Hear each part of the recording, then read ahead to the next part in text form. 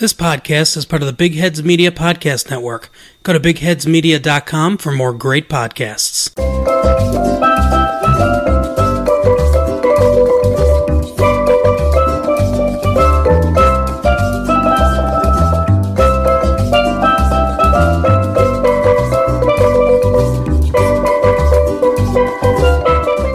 Hello and welcome to episode 23 of Pints and Politics UK.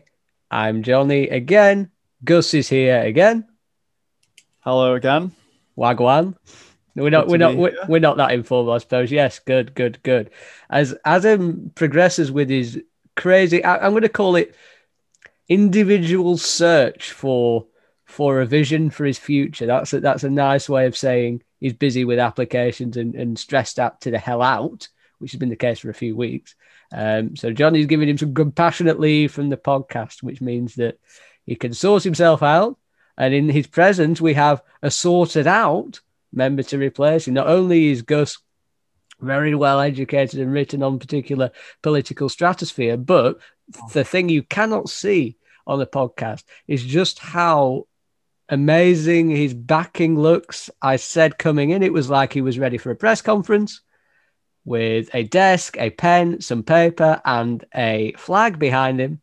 A neutral flag, might I add. Yeah, it's not a GB flag or an England flag for that matter. It could have been, though. It could have been because Blue Peter. Is it? Yeah, it's a sailing flag. Is it? Yeah. You see, I didn't even ask this beforehand. That was a Blue Peter flag. Fantastic. It could have been an England flag, though, and I wouldn't have even. No one could hold that against you, because patriotism at a time of sport like the European Championships, with England progressing into the latter stages of the tournament, it's probably, you can't really begrudge patriotism at a time like this, can you? I suppose not, as long as it doesn't go too far. Obviously. I did actually used to have a Union Jack up there. You did? When I was younger, but my parents made me take it down when I was like 14.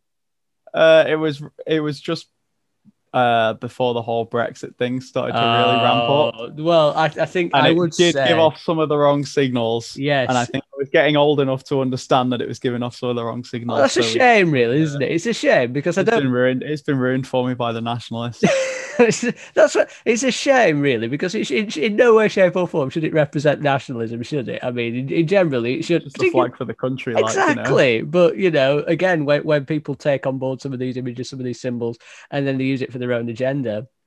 Of course, the St. George's Cross has been used. The Union Jack has been used in negative situations and negative circumstances. Then you get this negative image. It's quite sad, that, really. But anyway, before we delve into your youth anymore, we'll move on to the main topics at hand. One of which, I mean, there's been so much really to go at, and the big topic this week really is been almost a continuation really of what happened at the back end of last week, just before I recorded my thoughts for last week.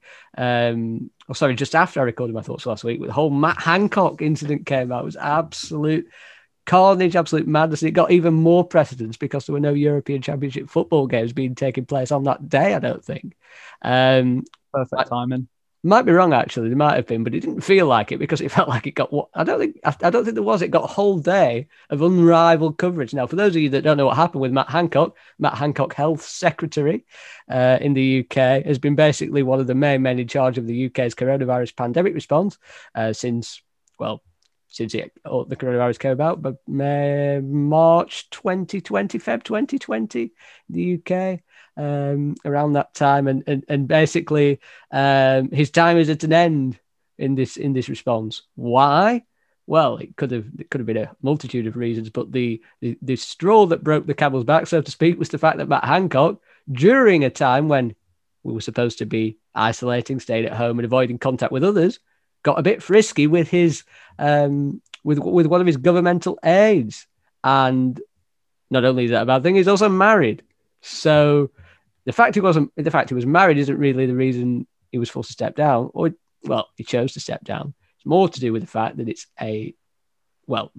another error on top of a multitude of errors that have basically resigned him to a fate of, I suppose losing his job. Yes, pretty much. I mean, to be honest, Gus, I suppose the fact that he lost the fact that he's had an affair, it's come out in the blue, he's going to have to leave his wife and his children, and he's got all that sort out, probably made his decision even easier, because what's worth bearing in mind is, despite another error from the health secretary, showing flagrant disregard or blatant disregard for the restrictions and the rules that he helped put in place, Boris Johnson, the Prime Minister, actually said, exactly, but Boris Johnson actually said, I'm sticking by him, I accept his apology. It was actually Matt Hancock who said, you know what, I'm going to step down. Now, obviously, you could argue that he's been forced to do it, but the day before he did it, he said, I'm not stepping down. Boris Johnson said, I don't want him to step down, I'm sticking by him. So it does seem like I'm almost going to say, to sort his own life out kind of decision, because really, we all saw the memes, particularly in the UK, what had happened. Yeah. It was really redefined. There was no hiding place after that, was there? Not really. Couldn't really get away from it. The only real chance he would have is to just get out of the public eye. I think Boris. I don't think we should be too surprised that Boris backed him, given perhaps some of Boris's personal circumstances. But I think, to be fair, I always think that Boris would have backed him in public rather than throwing him under the bus kind of thing, and then quietly forced him out behind the scenes. I think that's potentially the more respectful way to do it to a member of staff. However, perhaps it does give the wrong message to the rest of the public. It was a balancing act, and I think in this situation, he probably did pick the wrong approach. Well, yeah, I mean, many people argued he lacked leadership by basically whimsically bowing down to another member of staff that had, shown complete disregard for the rules that the country had been expected to follow for a very long period of time. And my line of thinking again was, when Dominic Cummings in right back at the start of 2020 with Barnard Castle, when Dominic Cummings obviously broke the lockdown rules, then did the press conference, and then was backed by Boris Johnson, Dominic Cummings could then go back to his wife, his family, and essentially hide away there, reconcile, sort himself carry on out with his life. Yeah. Whereas in this situation, Matt Hancock can't go back to his wife. He's got to work out what to do now. He seems to have told governmental pals that he's going to pursue a relationship with Gina Coladanglo. There we go. I think that's right. Apologies, Gina, if I've got that wrong. If she's listening, which I'm sure she isn't. Yeah. But he wants to apparently start. So from my point of view, it feels like this is far from political, this decision to step down. This is all about, well, obviously it's been pushed by that, but it's mainly about getting his own life back on track, because I don't think he knows what the heck he's going to do now. I don't think certainly in terms of his private life. I think he's in a better position than most people would be if they'd done something like this at work, though, to be fair. Yes. Yeah. Sure. But he probably when did the Tories get in power? 2018? 2019. But they've been in power for it. You mean this particular he probably thought when he took the job of health secretary that he was going to get like a nice easy time. I know, yeah. He probably thought, health secretary is all right, you can kind of just maintain the status quo, keep things ticking over, you'll be all right. And then COVID happened. You're thinking, oh my god! And he's one of the senior members, literally at the forefront of everything. I mean, the thing is, though, obviously Matt Hancock shouldn't be dismissed for having an affair, because people have affairs all the time. It's not a sackable offence, even in the fact that it's a member of his advisory team who he hired. Again, while skeptical, I still don't think that hiring someone who by all accounts, she had quite a good track record. She went to Oxford University. I don't think, it's a slippery slope, though, isn't it? It's a slippery slope, but that wasn't the people calling for the head for the hypocrisy of everything. But the point is, really, a lot of people were asking, why did it get to this point even with Matt Hancock? Because, of course, there's been a lot of disasters. The PPE disaster, where we've had shortages across the board. The care homes disaster, where care homes were left unprepared for the COVID wave that hit, massively underprepared and under appreciated, even because a lot of the resources were actually going to NHS, leaving care homes really struggling on the front lines. We've also got Test and Trace, circa Test and Trace, which was dubbed NHS Test and Trace, which was essentially privatising the pandemic in many ways, sending it to a company that I think spent £12 billion to make an app that didn't really work, when in actual fact you could have probably got an app that worked for a fraction of that price. And then just generally, yeah, exactly. And then just generally being an advocate in many ways for mates rates or contracts for mates within the government, which is again something we've seen quite a lot of, particularly with this government, where if you've got a number of someone on the front cabinet, on the front benches, you have seemingly primary access to some of the biggest contracts that are going in the UK, and nothing scarier is that than in the middle of a global pandemic, where you're essentially not choosing the best, most cost effective and best solution. You're choosing to overspend on the not proven solutions because you happen to be friends with some of the people who are getting that money. So all of that considered, really, it should never have really got to this point with Hancock, should it? I mean, it should have been gone quite a while ago. What happened to firing someone for just good old fashioned incompetence? You know? Oh yeah, well, I mean, or at least corruption and or nepotism. But I argue, though, again, it's like you said, Boris Johnson wouldn't look at Matt Hancock, would he, and say, "Oh, and having an affair, that's not good behaviour." This is a man who's had. He's had more affairs than hot dinners. That'd be hypocrisy again. Yeah, he's had more affairs than hot dinners. Hypocrisy on the hypocrisy. Yeah, it's it's madness. And then you can't look at probably Matt Hancock and say, "Oh, you've been doing dodgy deals and with friends, and you shouldn't have been doing that, and you've been acting in an ungovernmental way," because Boris Johnson, no doubt, has done similar things and acted in similar ways. And the fact is, when you've got a group or a government who all act very similarly and all have this sort of same attitude, and they do things in a way that would be argued not to be traditionally governmental, then you're in a sticky situation, aren't you? Because arguably anyone who gets dismissed, you could say, well, you've done similar things or you've acted in a similar way, and then before you know it, you've lost a whole government, because essentially they're all in the same boat. Yeah, he has to be very careful about not exposing himself as someone who should be ousted in the way that he removes Hancock from the cabinet. But I mean, generally though, Hancock, should he have gone before? Should he have gone now? Should he still be there? I mean, he probably should have gone before, but how much? If they'd have fired him in the middle of the first lockdown or in the middle of the test and trace thing, it probably would have just set us back a few months at least. Yeah. They've not really had a nice cushy period where they can just sort of fire him and get the new person in and get them up to speed and pick up where he left off. And you feel that Hancock really has been riding the wave of the vaccine rollout. It's sort of had he's sort of been the poster boy, hasn't he? As well as the Conservatives. Yeah. Hancock has been the poster boy for the speedy vaccine rollout, the excellent start to the pandemic response the Conservatives have had in 2021 for a good few months. And Hancock was getting praised quite a bit for that, I think. Yeah, he was. It's the all the eggs in one basket approach, which I think we've sort of talked about before. Yeah, it's just like if seems a while ago that now, doesn't it? It does seem a while ago. The last bit, they probably think the last bit of the pandemic is going to be the bit where everyone gets vaccinated from it. So everyone's going to remember the last bit. So we'll just make sure we do the last bit right.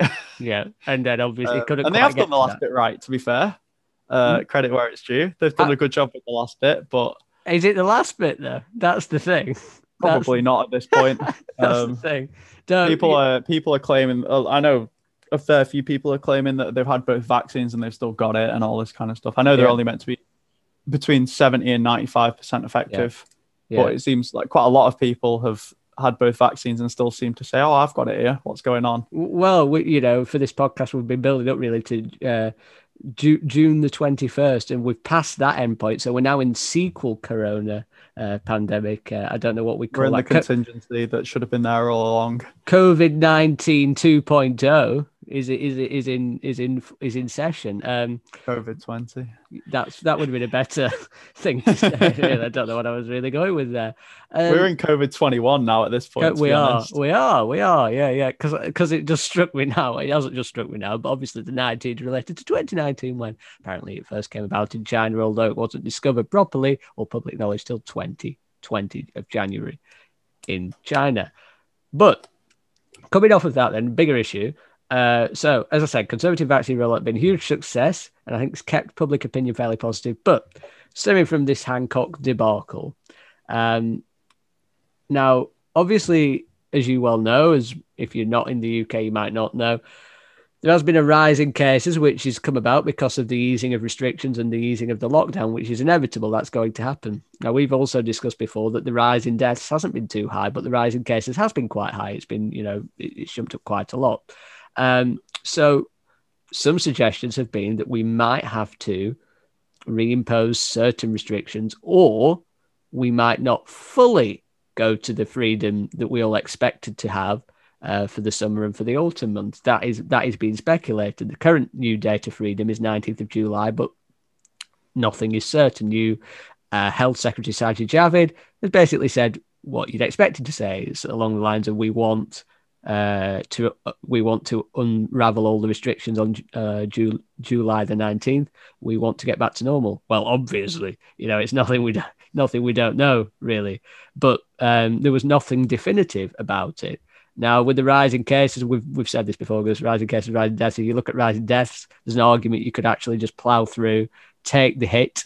Sounds brutal, but the rising deaths really isn't too high compared to the rising cases. But if you look we're all right at the moment. I think we're still on, like it's picked up, it's in the 20s at the moment, but the 7-day average is 17. Across England or the United Kingdom? Across the whole UK. Yeah. And I'm just spitballing here, but I don't think anyone who's been vaccinated, certainly anyone who's been vaccinated twice and had the full time for the vaccine to develop immunity has died from it. I think still potentially people who've been vaccinated once, potentially were already quite ill, or people who haven't been vaccinated yet. It's fair. I think 23 deaths over a whole country is not that many a day. No. That's flu. I would say that's flu territory, maybe. Yeah, I would say. So. I think that's the thing. Probably going to get worse in the winter again, but it depends what you base it on. If you base it on cases of the rise that they have, then obviously it looks a lot worse, doesn't it? Essentially, because I think we've got the highest cases. On 20,000 a day now. Yeah, and I think it's the highest. I did write this down. Now I can't find it. This is why I need one of your pen and paper pads with a desk in front of me, like you do. But I think it is highest cases since mid-February, which is again it says all you need to know. And by that definition, by that analysis, you would say if you want to lower the cases and want to lower the infection rate, again a completely different point of conversation, then you might have to impose some new measures or maybe slow down the complete rollout to freedom. However, what I would say is that with the Hancock news and with everything that's really got, I mean, it's not just Hancock that's shown disregard for the rules. We've had Cummings, as I touched on. We had Stanley Johnson right at the start in the 2020. It shows quite a disregard for anything, to be honest with you. I remember when the pubs were in serious restrictions and the government had their own parliament bars that basically those restrictions didn't apply to. We've seen several MPs who have shown a disregard for the rules, some of whom have resigned, some of whom have been sacked, some of whom have stayed. And obviously, I think in quite a lot of occasions, we've seen Boris Johnson do public events as he's gone around the UK, sometimes wearing a mask, sometimes not wearing a mask, sometimes socially distancing, sometimes not socially distancing. Sometimes shaking people's hands. Sometimes shaking people's hands. And in particular, he went to a G7 meeting when Joe Biden came over, and it was a G7 meeting a few weeks back. They went to Buckingham Palace. And it was an amazing video where he's talking with the Queen. I think Biden's there. I think someone else is there. All these quite big senior figures. No masks, no social distancing. And yet in the background, there's some members of staff working at Buckingham Palace wearing a mask and socially distancing. So in that same picture, you've got these high-ranking people showing no regard for the rules, and then you've got some people who are working on the event who are wearing masks and all the PPE. So the more you see this, and the more all of this gathers, if they have to make some decisions about either adding some restrictions or slowing down the freedom course, who's going to listen? It seems like it's very much a case of do as I say, not as I do, kind of thing. And they're just hoping to enforce it. But yeah, I think this might be the straw that breaks the camel's back. In terms of, you know, like everyone could sort of get everyone could sort of put the Cummings thing behind them and say, oh, okay, it's just Cummings and going. It's just one, just trying to understand the lockdown. Everyone's made a small mistake. It's all right, you know. Everyone's driven really 200 miles to Barnard Castle to test their eyesight. He's out of the kids in the back. He's out of the government. Not a small mistake, but a mistake Bold. that a mistake that people could make, and everyone thinks, yeah, I've made a small mistake before breaking the lockdown. I mean, I think that's quite generous, to be fair, for Cummings, I must say. But people were cross, but it's not like as public of it's not as a public of an affair. As literally, very literally. Sorry, this Mrs. one, it's all over the news. There's no denying that it's a total breach of the rules. At least Cummings sort of didn't really go near anyone, or at least he claims he didn't. You don't know, do you? This one's caught in 4K, you know. I hope to God he's not gone near Carrie Simmons. That would be crazy, wasn't it? Boris Johnson's recent wife to be. But you just don't know. I mean, it's like a crazy game of cat and mouse. It's almost like an espionage thriller in the government at the moment with Cummings. The leak. It's not quite as exciting as that. It's more like a comedy, actually, as opposed. I reckon Cummings has it out for the rest of the cabinet now. You know. You think? One by one. You think? I think he's been plotting his revenge for a while. There's a conspiracy or a theory that he's the one who placed the camera. Maybe. You wouldn't be surprised, would you? This man's a very. Surprised. I tell you what, despite everything, a very clever man. Certainly knows how to manipulate public opinion. Certainly knows how to win big political movements. And yeah, this seems like child's play, to be honest. I mean, he's basically releasing daily text messages from the WhatsApp chats that he's had with Boris Johnson. He just knows that they're all in it together, and he knows that he's got nothing to lose now, but he knows that they've done enough that he can bring them down with him. Pretty much, yeah. And that's why you don't sack Dominic Cummings. Maybe that's why you don't hire Dominic Cummings, but then I suppose almost like the risk that you take to get to the top. I suppose it's a bit like one of those where you're gonna have to hire someone like that who knows kind of, I don't know, the savvy secret ways of success, but then he's going to stab you in the back if you try to do anything to get him out of that club. But yeah, no, what I would say is, and I've been talking to a few people now, so quite a few. I work with people who have children.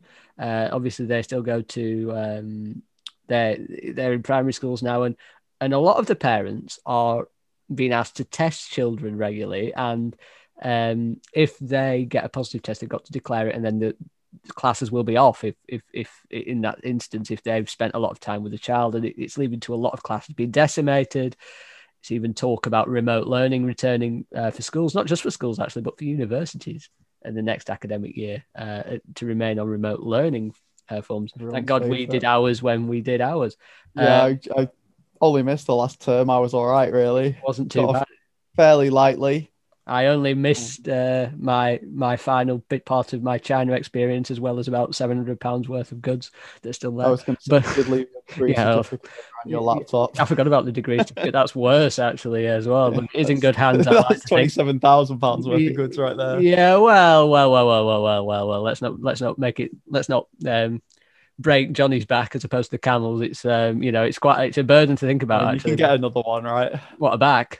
Or a degree certificate. I know, I won't want another back, to be honest with you. But it's aside from all of that, like I say, a lot of these parents are stringently following the rules. They are quite scared about the coronavirus. They are following the test and trace regulations still quite thoroughly.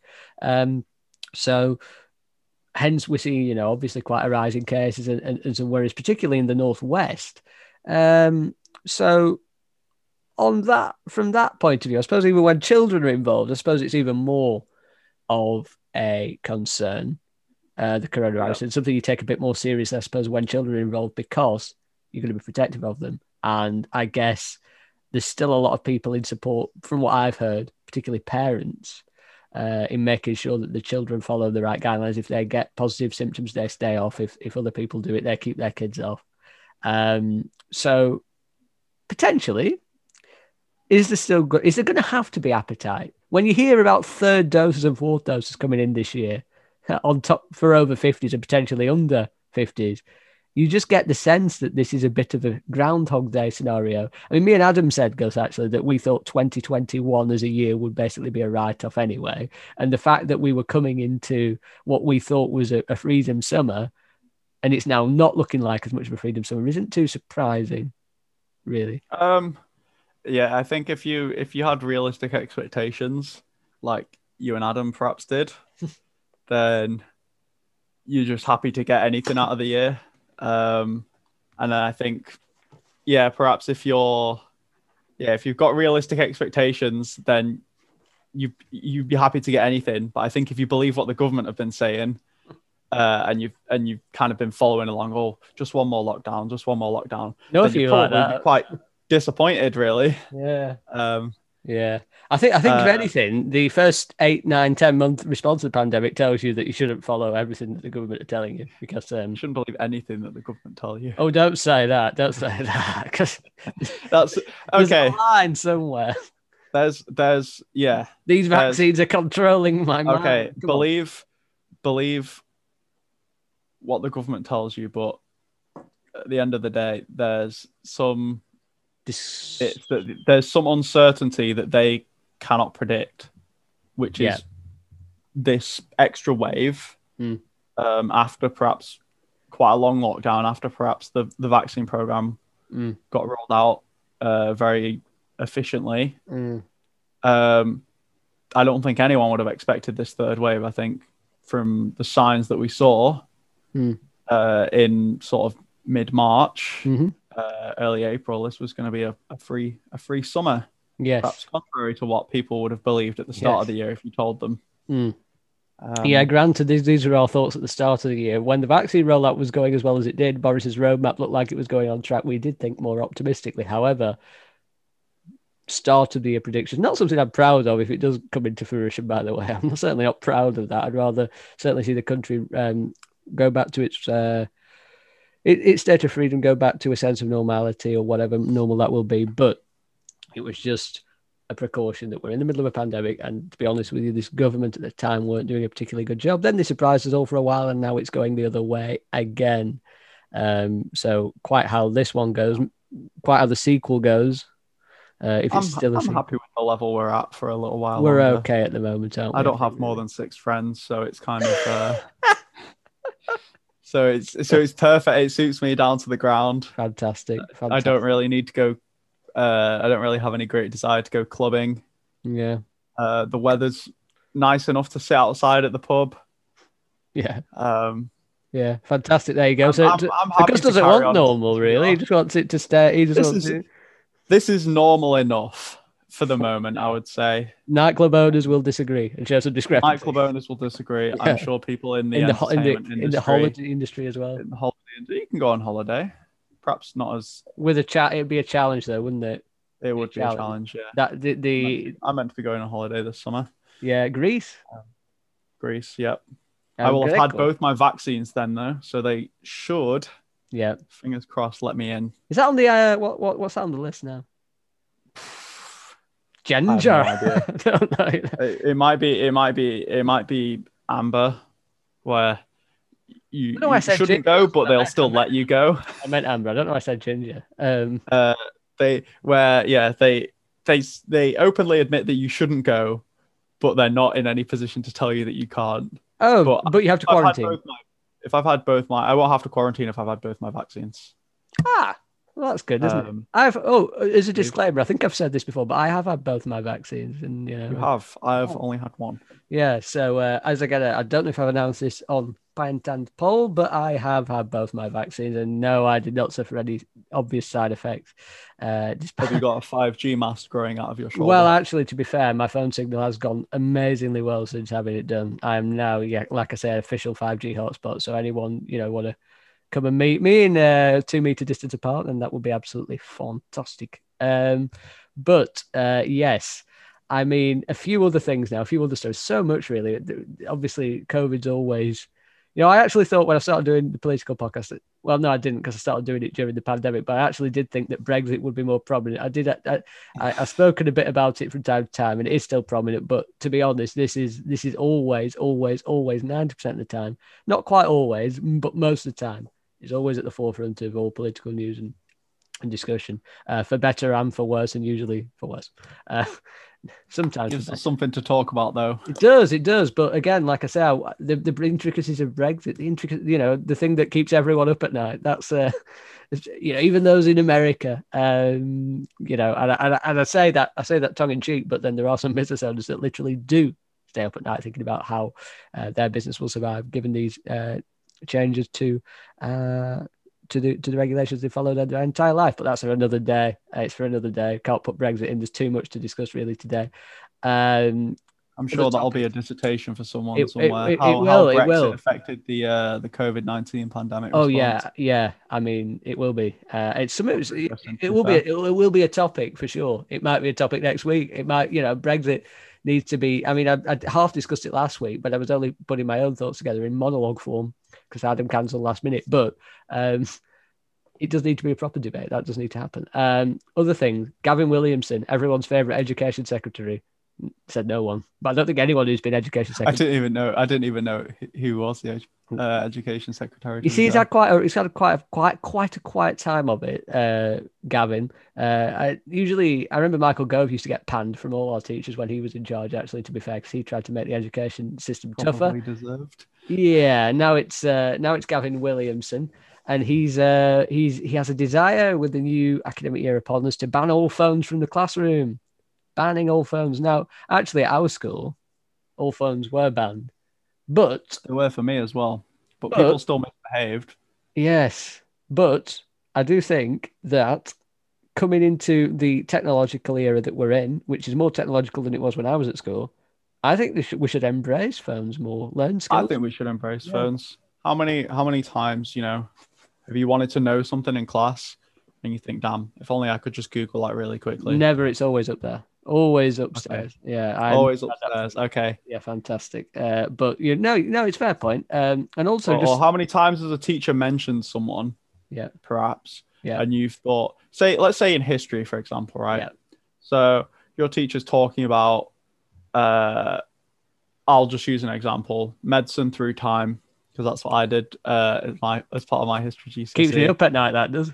And they mention a particular figure, a particular era, a particular time, and they kind of gloss over it a little bit, and you think, oh, there could be another fact there that I want to incorporate into my wealth of knowledge about this subject. That's really well put, yeah. And you can just nip it up on your phone, add it into your notes. Yeah. I feel like, you've got information at your fingertips. Yeah. And they're trying to ban it. And I haven't had any particular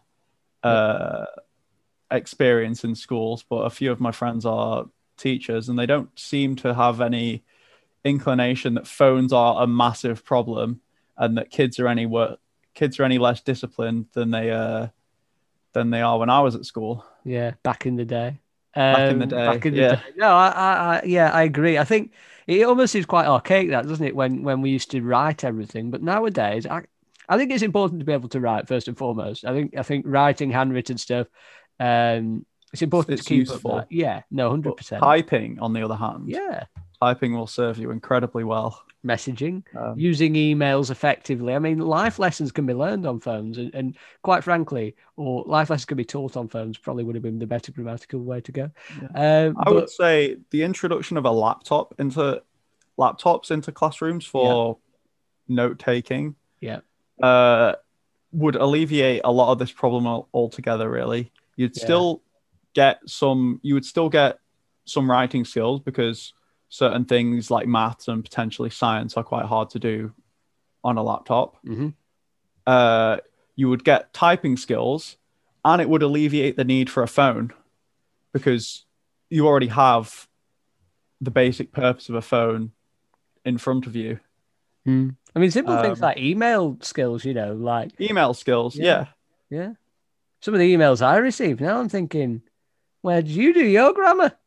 You know what I mean? Like, honestly, I was reading one saying misinterpreted, but it was MISS interpreted.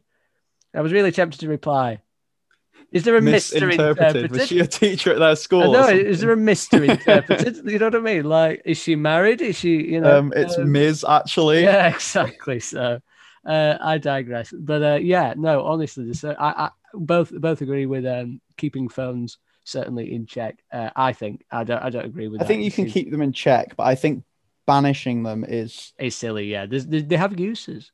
Everyone do have uses. They're like limbs to people now.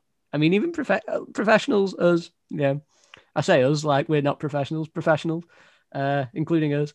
I'm sure Matt Hancock wasn't there a just linking back to that, wasn't there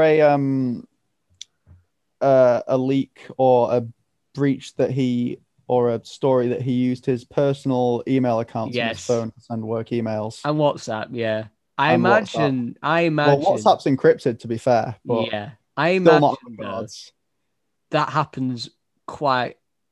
I don't know, but I would imagine that happens quite a lot, particularly with this government, who seem to do things quite a lot more colloquially or casually or different to how you'd imagine. I just find it so strange how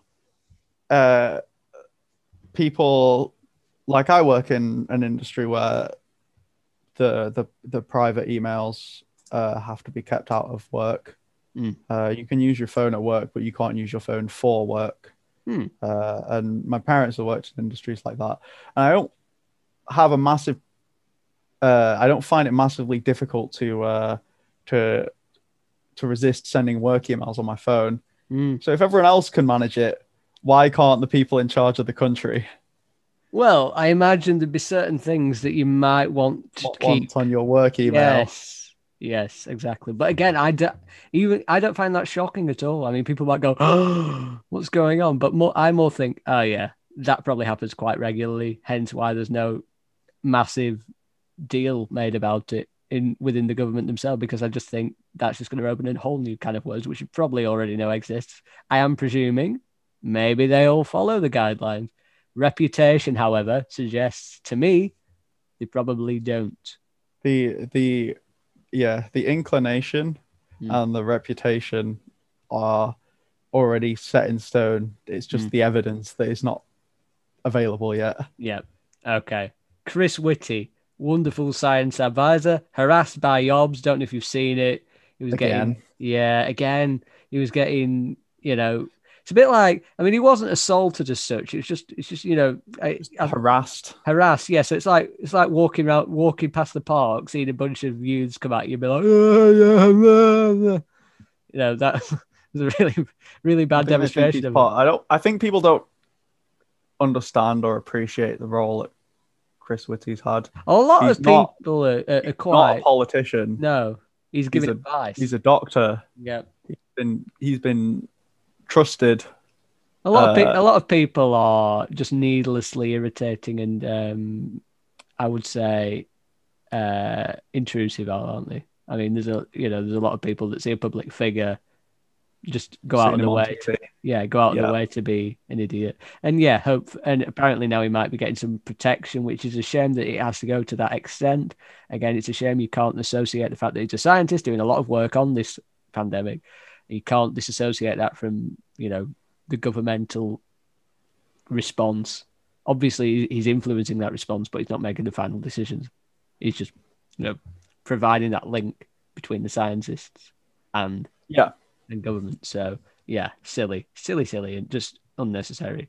Right, I don't know how much you've heard of this one, but this is so Batley and Spen is a constituency in the north, probably most famous for it used to be the constituency of the former Labour MP Jo Cox, who was murdered.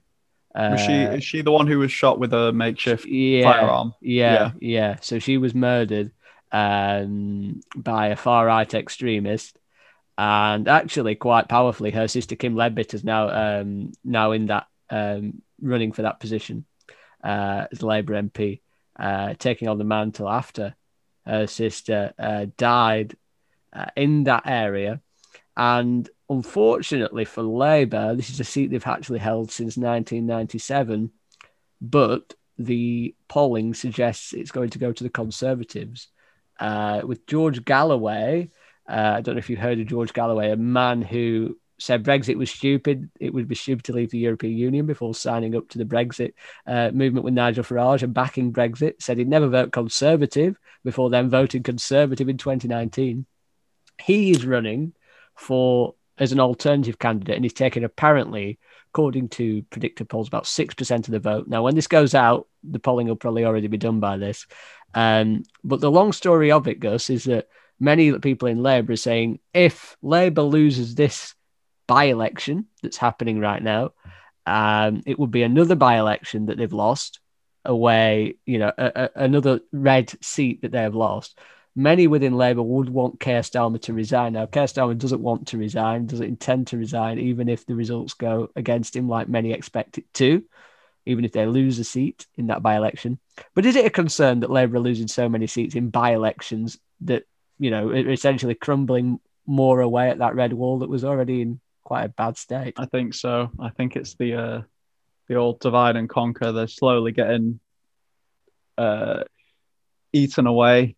It is a bit of a concern. I don't know how much having Keir Starmer resign would do from a personal point of view, especially if they got someone in who was fairly average. I don't know who they would appoint as the new leader, but he doesn't want to resign. First of all, he has no intention of stepping down, and the main candidate, who I know you're not a big fan of, but the main candidate that they would want, according to reporters within Labour, will be Andy Burnham, who's obviously done. I don't mind Andy Burnham. Oh, I thought you said he moans a lot. I think he does moan a lot, but that's his job, isn't it? That's his job. That is his job. Your job as the mayor is to moan a lot. Yeah. Yeah, but obviously, I feel. Why do you think though that? Again, do you think that Keir Starmer is the reason behind these by-election drop-offs? Because I know there was as much as Corbyn had criticisms. I think one thing you could say with Jeremy Corbyn is he had a lot of powerful support, and I don't mean that as in violent or anything. I mean like emotional support from people who were really invested in his plans, and he had it from all different groups of people who loved him, but he also had lots of people who despised him. Whereas I think with Keir Starmer, you've got no one really hates Keir Starmer. But then very few people would have that same powerful support and relationship that they had with Corbyn, for example. Yeah, I think Corbyn he'd been in the party for a long time, and I think he'd had a long time to sort of build that up. And he was sort of seen by many as the final hope. And I think perhaps some of his policies, which are perhaps a little bit further left than some of Keir Starmer's, probably does sort of create that polarization where some people really don't like him and some people really do like him. Whereas I think Keir Starmer's perhaps a bit more centrist and everyone's a bit indifferent. But my question or my thinking would be, if you think Keir Starmer's perhaps not left enough or too posh or whatever, then why would you then vote for the Tories instead? Yeah. Well, George Galloway, the independent candidate, said that Labour has lost the support of the white working class. Is that true? I agree with that, but they've lost that support because the Tories have led the white working class to believe that they're the party who can give them what they want by controlling immigration, Brexit, potentially convincing people who perhaps would benefit from higher taxation that lower taxation would benefit them. Was that old adage like they use in America, isn't it? If you put higher taxes on, they say you're taking away your freedoms and you're becoming socialist. Whereas they say maximum freedom, that's a line Donald Trump always used to go with, was to strip away the nanny state idea and you would literally be in control of your own destiny. But like you say, you need a careful balance where you actually invest in public services, because if you don't, the country will rot away from around you. Yeah. I just think it's the ability of the Tory government to use whatever tricks they want, marketing, to convince non-traditional Tory voters that a Tory government will benefit them, either by saying you'll have more money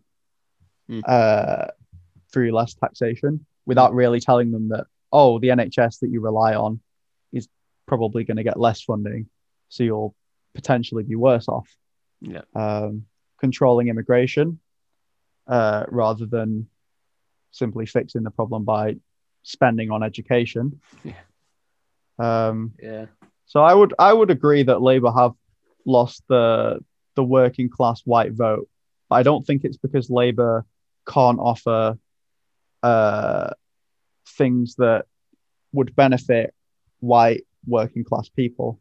I think it's because perhaps the public have been slightly, I don't want to say misled, but they've formed their own opinions based on the information they've given, and the opinions probably aren't in their best interests. Yeah, so how do you counter that then? I don't really know. I think the problem is when you've got Labour are in a bit of a predicament at the moment, I feel like, because they can't match perhaps some of the more extreme views on immigration that the Tories have without losing perhaps a lot of their younger fan base. Well, I was actually watching. I think it was on GMB News. For my sins, I do watch that sometimes. And GMB News, GB News, the new Andrew Neil channel, which I discussed with you before we went on. And they were actually saying that the new winning formula for politics seems to be right-wing ethical standpoint, left-wing economical standpoint, and that's what is going to win a general election. Would you go along those lines? Yeah, I would. Unfortunately, I would much prefer it to be mild right-wing on both. yeah, exactly. You fascist.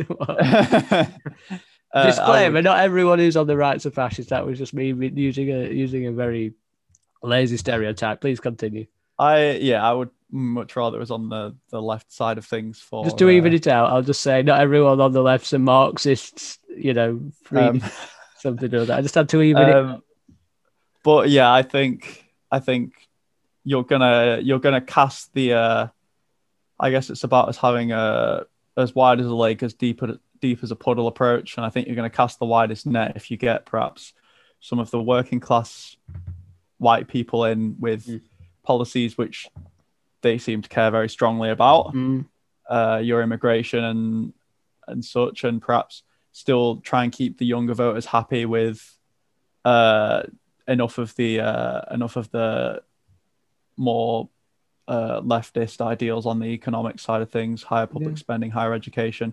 And that probably will benefit everyone, because in the end, if you spend more on education, you can start to alleviate some of the ideas which are causing people to want right-wing ethics. It depends what the curriculum is, though, doesn't it? It depends on the curriculum. Yeah, it does depend on the curriculum. But the curriculum, to some extent, gets to be decided by teachers. Yeah. Okay. And teachers are fairly well educated as it stands. Well, most are very well educated. There's always a few who slip through the net. But, myself in China, I think, probably, to be honest with you. So I think that's right. I think the other way pleases no one. No. This way seems to do enough to please everyone. As long as it's I think it's going to have to be sort of mild right wing ethics and mild left wing economics. Yeah. I think as long as you don't go too far either way, and you kind of keep that's center, isn't it? Really? Yeah. Stick in the center, and you don't offend too many people. I think you'll be on a good track. Right. Fantastic. Well, actually, debate section really is more tailored to this a little bit, because someone informed me today at work it's Pride Month. Now, I should know that because I've seen it enough times, but it only just occurred with me because I do some content all creation. The companies' Twitter yes, logos being it changed. should have occurred with me. Yeah, it should have occurred with me that a lot of companies do that, and really debate is more this week. I find quite interesting. Anyway, it sort of tells us this, and it is what more do we need to do with LGBTQ plus and that kind of community, and I use plus because that's to encapsulate every other minority in that bracket. So again, I've been looking on the surface, there isn't a debate. Well, there shouldn't be a debate because simply following basic ethical principles, everyone should be treated with the diligence and respect that you expect to be treated with yourself, and whether that starts off with using pronouns or using the correct pronouns, not using discriminatory language or slightly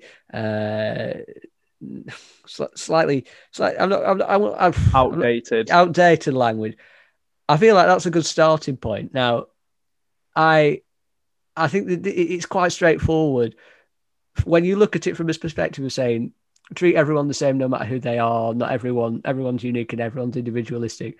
That's fine, but there are some things that get thrown out from people in opposition. Some of them, I think, are fairly legitimate. Now, most of them, I don't think, and most of them, it's just an excuse for being homophobic. But one thing I'm interested in is, and I'd like to hear your take on it. Someone argued, a gay man actually argued on the news channel, that individual representation, given that there's apparently, to some people, over 100 genders and identities, he says, the gay man who was talking about this said that no one really cares what specific area of that spectrum that you do fall upon, and no one's really going to educate themselves to know all of those and have a good knowledge of all of those in the classroom or outside the classroom, because quite frankly, it doesn't seem achievable. It's not reasonably practicable. No. And it doesn't have, as long as you take necessary action not to offend anyone, by not using derogatory language and asking them what they would be like to be called and calling them by that, then I think if you've got 100, if you take it on a spectrum, you can have infinite gender identities. Yeah. But if you're saying there's a line and there's 100 different gender identities on it, or even a circle and there's 100 different gender identities, 100 different points on that circle, there's only 1% difference. Yeah. Between each of those. Yeah. And as much as people don't like to be grouped, it does end up with groups being made for practicality's sake, because you can still treat everyone with respect, while having some sort of groups together based on similarity. Yeah, well, first of all, when I look at that, you see all those. I mean, to me, it's just a general question for your point of view. Do you think people desperately seek some kind of identity or belonging so that they can conform to specific labeling? So, for example, I used to do a podcast with someone, who won't reveal names, but I haven't done this with for a while, actually, with this person, but they claim to be, their sexuality is demisexual heterogeneous. What does that mean? That means that they have a strong sense of attraction to someone when they feel a strong emotional attraction to someone of the opposite sex, which to me might sound ignorant, but to me that sounds like a slight variant on heterosexuality. I think to me that sounds yes, that sounds like a variant of heterosexuality. But obviously there's some nuance to it, but yeah, I'd noticed at the end of the day they're attracted to a member of the opposite sex and they have certain things they find attractive. Yeah. And they do tweet that particular definition a lot, which makes me think a lot of people maybe do see a sense of comfort in identity and specific identity. Because I think a lot of people in the world really always, very philosophical question: who am I? What am I? What do I stand for? All of this. A lot of people, I think, find comfort in having a specific understanding of the self. So, from that point of view, I see absolutely nothing wrong with it. The only now people will say, how do we expect to know this many whatevers? I do honestly think that 99.9% of people who do have that kind of specific definition of their own gender, sexuality, or their being, I do genuinely think they wouldn't expect anyone to know that, and they would happily inform them of that. They know that they're relatively unique. Yeah. Or at the very least not in the majority. Yeah. And I think as long as it looks like you're making some form of genuine effort, then I think that people are generally willing to give or take. Well, I remember Piers Morgan was on when you've probably seen the interview where he said, I want to be a two-spirited penguin, didn't he? Yeah, I've seen that. Which was being a bit obnoxious on Piers Morgan's part. But the guy who he was interviewing, the person who he was interviewing, was talking about 100 genders and the importance of acknowledging every gender. Now, as much as that person might be trying to stick up for the LGBTQ plus community, give it some coverage, so an interview like that, which says you should be acknowledging and respectful of not respectful, yes, but you should acknowledge and take on board 100 plus identities. To me, if I'm, I don't know, of an older generation or whatever, I look at that in a negative sense and think these kind of people discussing that minority group already, it's a minority of the minority that are going out there sort of saying you need to be fully understanding of this. They're giving the minority a bad name. They're giving the LGBTQ plus a bad name because it's almost like we are forcing this on you. When you hear over 100 genders, I don't care if you're of an older generation or whatnot, and the kind of languages, these must all be acknowledged, blah, blah, blah. Then, particularly, as I say, the older generations are going to be like, whoa, hang on, what's going on here? It's a lot all at once, I think. Yeah. Whereas if you focus, we talk about, in terms of where does LGBTQ plus need to go, why I think Pride was very effective for a variety of reasons, in that it allows a voice to a minority group that still does suffer a great sense of discrimination, even in Britain, never mind the countries where it's actually illegal to be anything but a heterosexual, it would seem. But I would say that in terms of our education, and it's a difficult one to get across because I know there's so much opposition already to having LGBTQ plus lessons. Not that there should be, but we have to strike a careful blend, I think, of when it's introduced, along with sex education, when sex education introduced. I mean, I personally think it should be either right at the end of primary school or the very start of high school.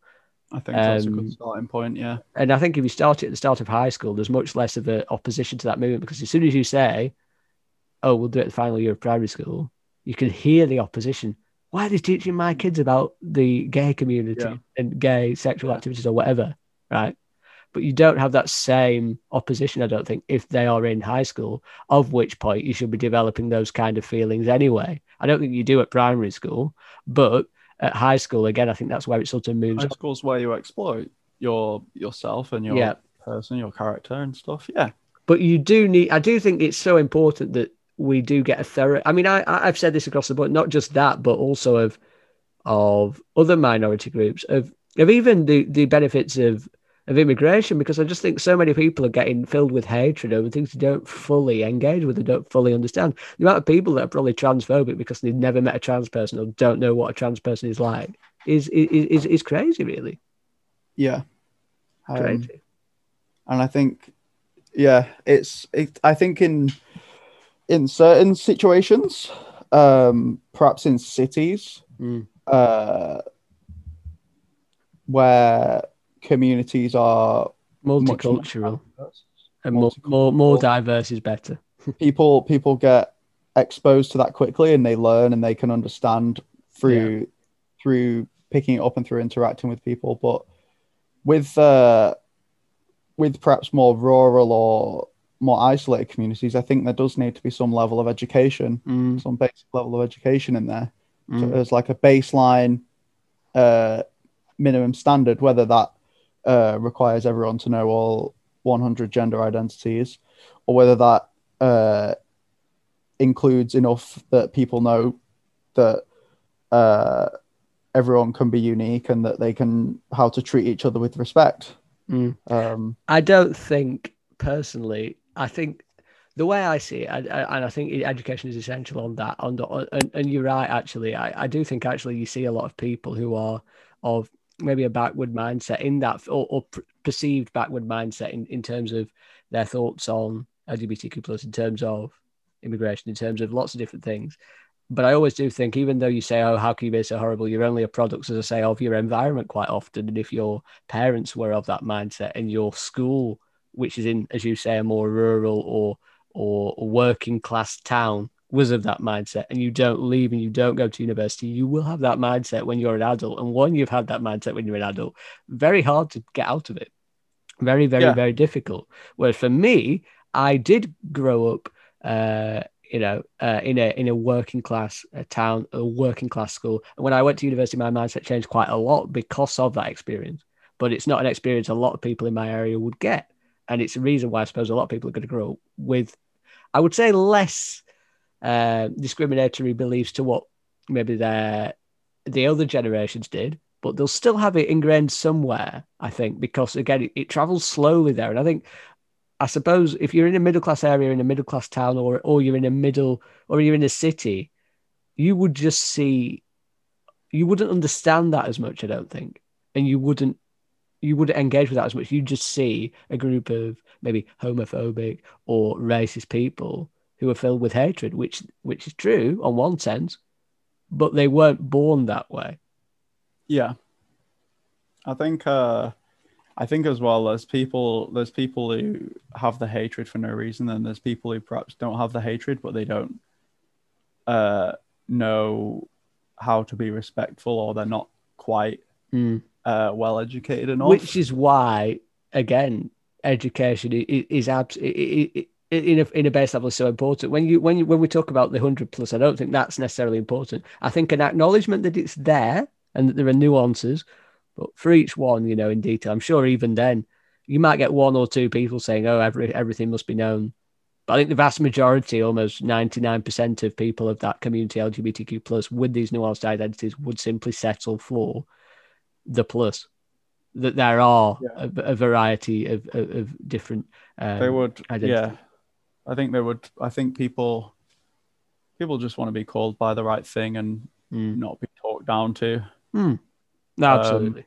And I think if you have, or you identify as a sexuality that perhaps the 1,000th of a percentage point identify as, I think at some level you will have to accept that it's not common and it's not something that people are readily exposed to. But then if you felt that way in general and you felt you identified as that, I'm sure you would be then of the mindset that you would explain that to other people. And you shouldn't really, I wouldn't imagine you should get tired of that, because again, it's something you've clearly thought a lot about. Yourself. You've clearly thought a lot about. You clearly want to be like that. You clearly have a specific idea of who you are and who you want to be. So there should be no worry about explaining that to others. That is your decision. You live how you want to live, and others should be respectful of that. Whether people should know all of those specific nuances, well, they shouldn't, I don't think. A base understanding is what's needed. And again, just a bit of common sense, really, from both sides. More from from those who are opposing any kind of education to it. Come on, get with the times to a point. Obviously, there's an inherent back channeling of fear or repressed anger that you just don't know why it's there, and that's probably been embedded for a long time, as you say, in these non-diverse areas. But unfortunately, the only way out is through careful education. I think that is, absolutely. I mean, they were talking today in the area we were just discussing actually about Labour, Batley and Spen. They were discussing that LGBTQ plus education was one stumbling block for a few people, and I do find it. Sometimes you just need to explain your reasoning. Need to try and compromise. If you can't compromise, I think you just have to get it done and put it in and take the flack a bit. We had decency. We had PSHE or PSHCE when we were in high school, and hour every 2 weeks felt like a bit of a wasted lesson. Yeah, but something like getting sort of like the base level of respect there for LGBTQ plus people, or, and it is important. People of color, perhaps in more rural communities. Yeah, that hour every 2 weeks could be used very effectively. Yeah, respect, especially if it's done from the perspective of someone who understands how to educate people who don't understand. Perhaps that's the best, I think, and to not put it in a patronizing way. I think is the key there, really, especially for people who perhaps wouldn't have that environment at home. Yeah. I think creating an environment that's helps people realize in schools is the right way forward. Yeah, I completely agree. And I mean, that's just a way to sort of signal it's the end of Pride Month, or will be June being Pride Month. And there is still quite a long way to go with that movement. And, sometimes, and I guess you've sort of got to have a compromise on both sides, really. But I would say, root form of it, education, get that sorted. And I suppose happy Pride Month for those involved. Yeah. All the Twitter logos are getting changed back tomorrow. Yeah. Yeah. There's another thing. The businesses could probably be a bit more, less marketed during that month. Less virtue signaling from the businesses, please. Yeah. Oh, you sound like something on something from the right there. I guess we don't want any of this virtue signaling nonsense. But I think that's absolutely fair. Anyway, less performative nonsense from the businesses. Very good, very good, very good. Put it on a bit early. Yeah. Take it off a bit late, or if you don't agree, do something else. Well, I've always thought if you don't agree with something, there's we do listen. You're entitled not to agree with something. What you're not entitled to do is be unnecessarily discriminative. What you're not entitled to do is be, a bit of a muppet. That's not what you're entitled to do. You're entitled to disagree with things. Democracy. If you don't like a particular group for whatever reason, you are entitled not to like that. We can't force you not to. But it's one thing not liking someone for whatever reason. It's another thing going out of your way to make the life of these people hell. That's not what you want to do. But because you cannot force mindsets on people. That is authoritarian. Anyway, we have to, as I thought, we might have to leave the US section for this week. Generally, I'll just pass on my regards to anyone in America who is suffering from the extreme weather conditions across several states in America. Wishing them all the best, Joe Biden, on the case with that. And also Kamala Harris looking at the border of America. After that came under some scrutiny with some Republican voters and Republican managers. She's gone over there to sort the situation out on the border. So it'd be interesting to see how that goes. Of course, Donald Trump was very strong on immigration control, and while the Democrats would like to think they are as well, I suppose they'll always be under scrutiny from some people who were on the Republican side of that voting, as far as that is, because Donald Trump was very, very America first, as he called it. So quite a different tact in leadership. Anyway, no real funny story as such, because that was quite a lengthy one. But yeah, as noted, because I don't think I mentioned it last time. I am 2 vaccines, so that's very good. Gus is 1 vaccine, so that's very good. Adam is 1 vaccine, that is very good as well. Please do get it if you can. It would be good. You can get your 3rd or your 4th around autumn and winter. Buy one, get one free. If that's to be believed, if we're going to get boosted, I'd take another one. Yeah, so be sure to.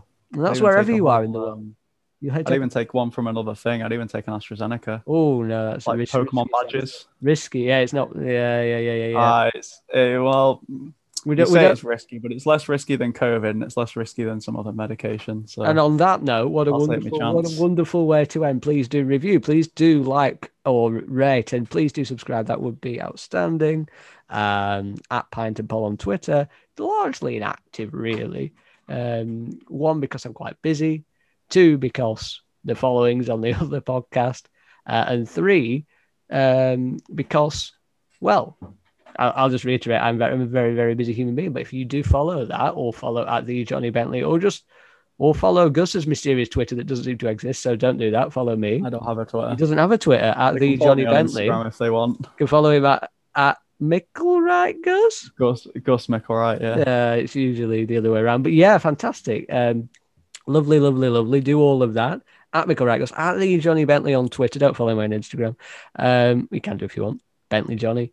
And yeah, at Pintable on Twitter. Take care, stay safe, get jabbed if you are that way inclined. As I say, we do live in a democracy. And yeah, stay safe. Thank you. Bye.